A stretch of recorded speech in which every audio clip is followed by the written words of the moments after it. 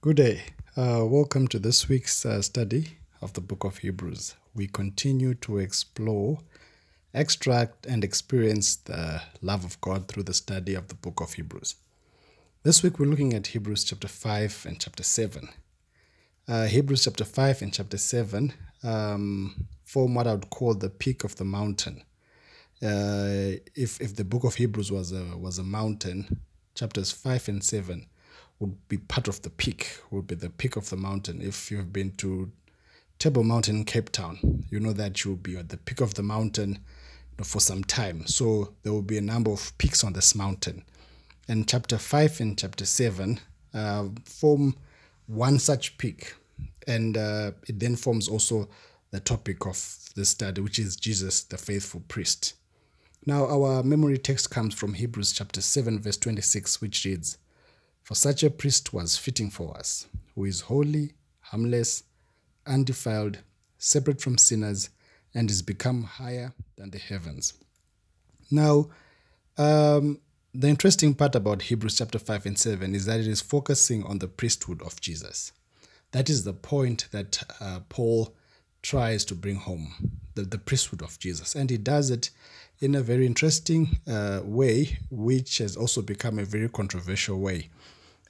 He introduces this character called Melchizedek. He says, "Jesus, you are a priest forever in the order of Melchizedek."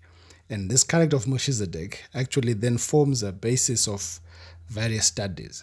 Now, the first part where we meet Melchizedek is in Genesis chapter 14, verse 18, where he meets Abraham coming from battle, and he gives Abraham bread and wine, and he blesses Abraham, and Abraham gives Melchizedek the tithe of the spoil from the battle. And from that on, then Melchizedek leaves the scene. When you go to Psalms 110, verse 4, you will hear again, "You are a priest forever in the order of Melchizedek." And after that, there is no Melchizedek. And Paul then brings up, trying to explain the priesthood of Jesus, leaning on this character called Melchizedek. Now, many studies have researched on the person of Melchizedek. Some have sought to understand if he's an angel. Some have sought to understand if he's a divine being from a different planet. Some have sought to understand if he was Christ incarnate.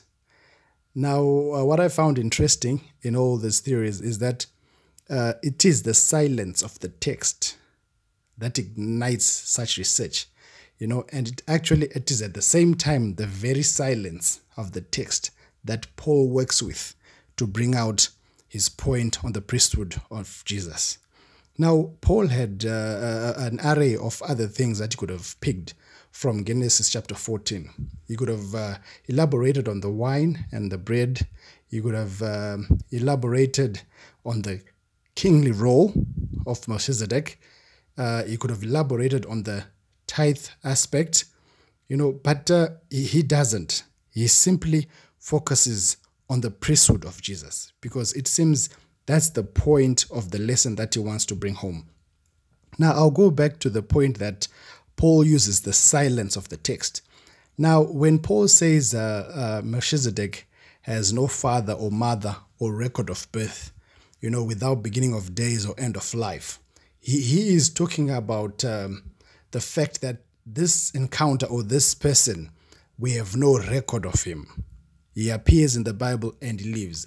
And it is this absence of this record that Paul then uses to try and bring out his point that, you don't know if he's dead, you don't have a record that he's dead, you don't have a record that is alive, you don't have a record of his birth, so therefore he just remains a priest forever.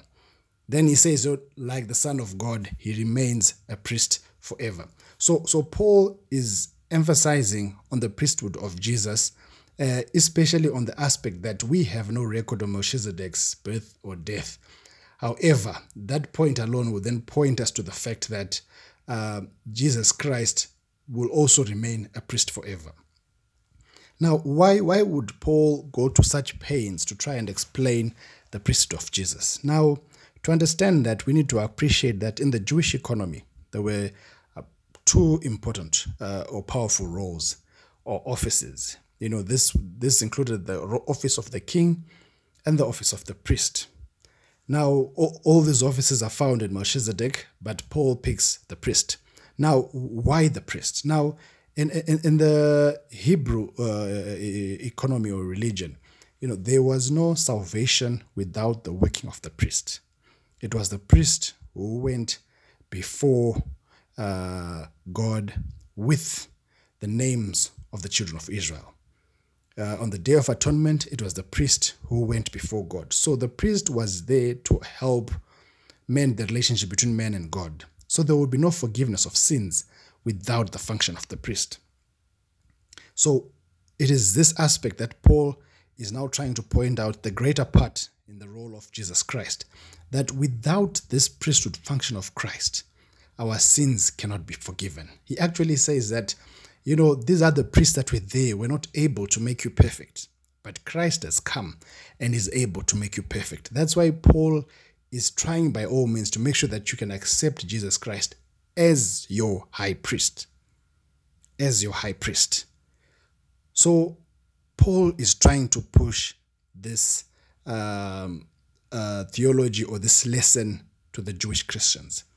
Now, another point that we need to appreciate is that the Jewish Christians had known, had grown up knowing, had learned, and had experienced, and were taught that to be a priest, you had to be from the house of Levi, the family of Aaron. That was your qualification to be a priest. You have to be from the house of Levi, from the family of Aaron. Now, when the Israelites came back from captivity, some people failed to assume the role of priests, not because they were not from the house of Levi or from the family of Aaron, but because they failed to prove that they were from that house. So it was very important for one to be a priest. They had to be from that family or from that house. Now, in this case, Paul is now bringing in an issue that, okay, this Jesus Christ that I'm saying is your new or is your high priest who was represented by Levi and Aaron, is because Jesus Christ is from the tribe of Judah. It's from the tribe of Judah. So Paul is trying to bring out the point that, what you have experienced and learned has found its fulfillment in Jesus Christ, who is coming from the tribe of Judah. Now that called for what I thought was radical faith. A person had a grandfather, a person had a father, a person was a Levite, and they knew and they believed and they were taught that they were the house of priests. But Paul says this priesthood is actually in Jesus Christ. So it called for a radical faith, for a radical change in thought. As much as Aaron served, one in the order of Melchizedek, born of the tribe of Judah, is the faithful high priest. The shock that you would experience if told, I would give an example like trying to experience the shock that these guys felt. It's like someone coming to tell you today that at the age of 60 years, you know what? The person you're calling your mother is not your mother. You have pictures with her, you have experiences with her, but you know what? She's not your mother. You might even look like her, but she's not your mother. Then they say, now here is your mother. Now, that is shocking. And that is what the Jewish Christians were going through, as an example. So Paul had to make sure that the Hebrews accept Jesus Christ as their high priest, as their salvation rested on that faith. Now, I hope you see why then the book of Hebrews is about faith. It then becomes about faith because now people who had learned and adopted and taught other people that the priesthood of Aaron would lead them to salvation. Now Paul is saying, you have found that fulfillment in Jesus Christ. So now put your faith in the high priest, Jesus Christ. One major lesson I want to leave today. One major lesson. Now, if you were a Hebrew, if you were a Jewish Christian, listening to Paul, were you going to leave the Levitical priesthood and follow Jesus Christ? Were you? Okay, before you answer that question, my last question is, what truth have you faced before in your life which has required you to change your beliefs? What truth have you faced in your life which has required you to change your beliefs? If you can answer that question faithfully, then, like the Hebrew Christians, you are going to accept Jesus Christ as your faithful high priest. May the Lord add a blessing to the reading of his word. Amen. Welcome to this week's study of the book of Hebrews, the gospel of better. We've learned about the better priest, the better priesthood, better than angels, a better name, a better leader. By the time we get to the end of the book of Hebrews, we would have learned different types of betters. But this week, we're going to learn about the better covenant. The better covenant. Hebrews chapter 8, verse 6 reads, "But in fact, the ministry Jesus has received is as superior to theirs as the covenant of which he is mediator is superior to the old one, since the new covenant is established on better promises." We're going to learn about a covenant, the new covenant. Now, with the entrance of Melchizedek in our study of Hebrews, we learned that the priesthood of Melchizedek was a better priesthood than the Levitical priesthood. So this made Christ's priesthood a better priesthood. Now, this follows naturally that if Jesus is a better priesthood, his covenant that he mediates for is a better covenant. So Paul now brings out this story or this line of study about the new covenant or a better covenant. Now, let's try and compare the new and the old. What was new about the covenant and what was old about the covenant? Now, the old covenant was pointing to Christ who was to come, and the new covenant was pointing to a Christ who came. So one was looking forward in faith, and another was looking back in faith. Now, the old covenant, Paul says, was not able to make us perfect, but the new covenant is able to make us perfect. The old covenant was not able to cleanse us from all sin, was not able to give us access to God. But the new covenant says that the blood of Jesus is able to cleanse us from all sin or all unrighteousness. With regards to access, the new covenant says, "Come boldly to the throne of God." Now, in the old covenant, the law is described as a tutor leading us to Jesus Christ. But in the new covenant, Christ is described as the culmination of the law of God, so that there may be righteousness for everyone who believes. Lastly, the law could not make us perfect, through those sacrifices. The sacrifices pointed us to Christ, and they couldn't make us perfect.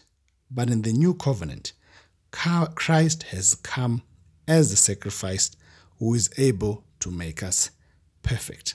Now, it follows naturally that Christ was a better mediator than the Levitical priesthood. Now, the lesson or the Bible tries to compare Moses and Jesus. So for us, we'll just pick two areas where it shows that Christ is a better mediator in terms of this covenant.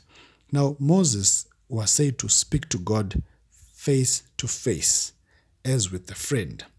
But we know that in the book of John, Christ is described as the Word that became flesh and lived amongst us. So Christ doesn't only, so to speak to God face to face, but Christ himself was God dwelling amongst us.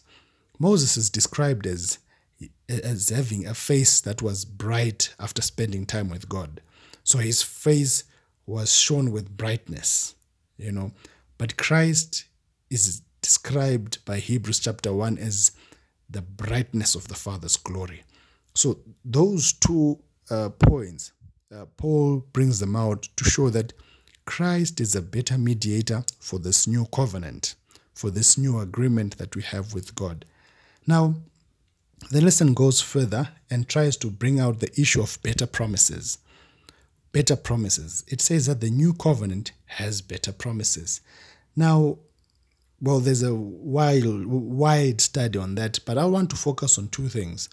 I want to focus on the statement that says, or the promise that says, I'll put my laws into their hearts. That's one. And the second one that says, they shall not teach anyone, or no, everyone will not be taught by anyone, because the law will be in their hearts. Now, I will put my laws into their hearts. What is it referring to?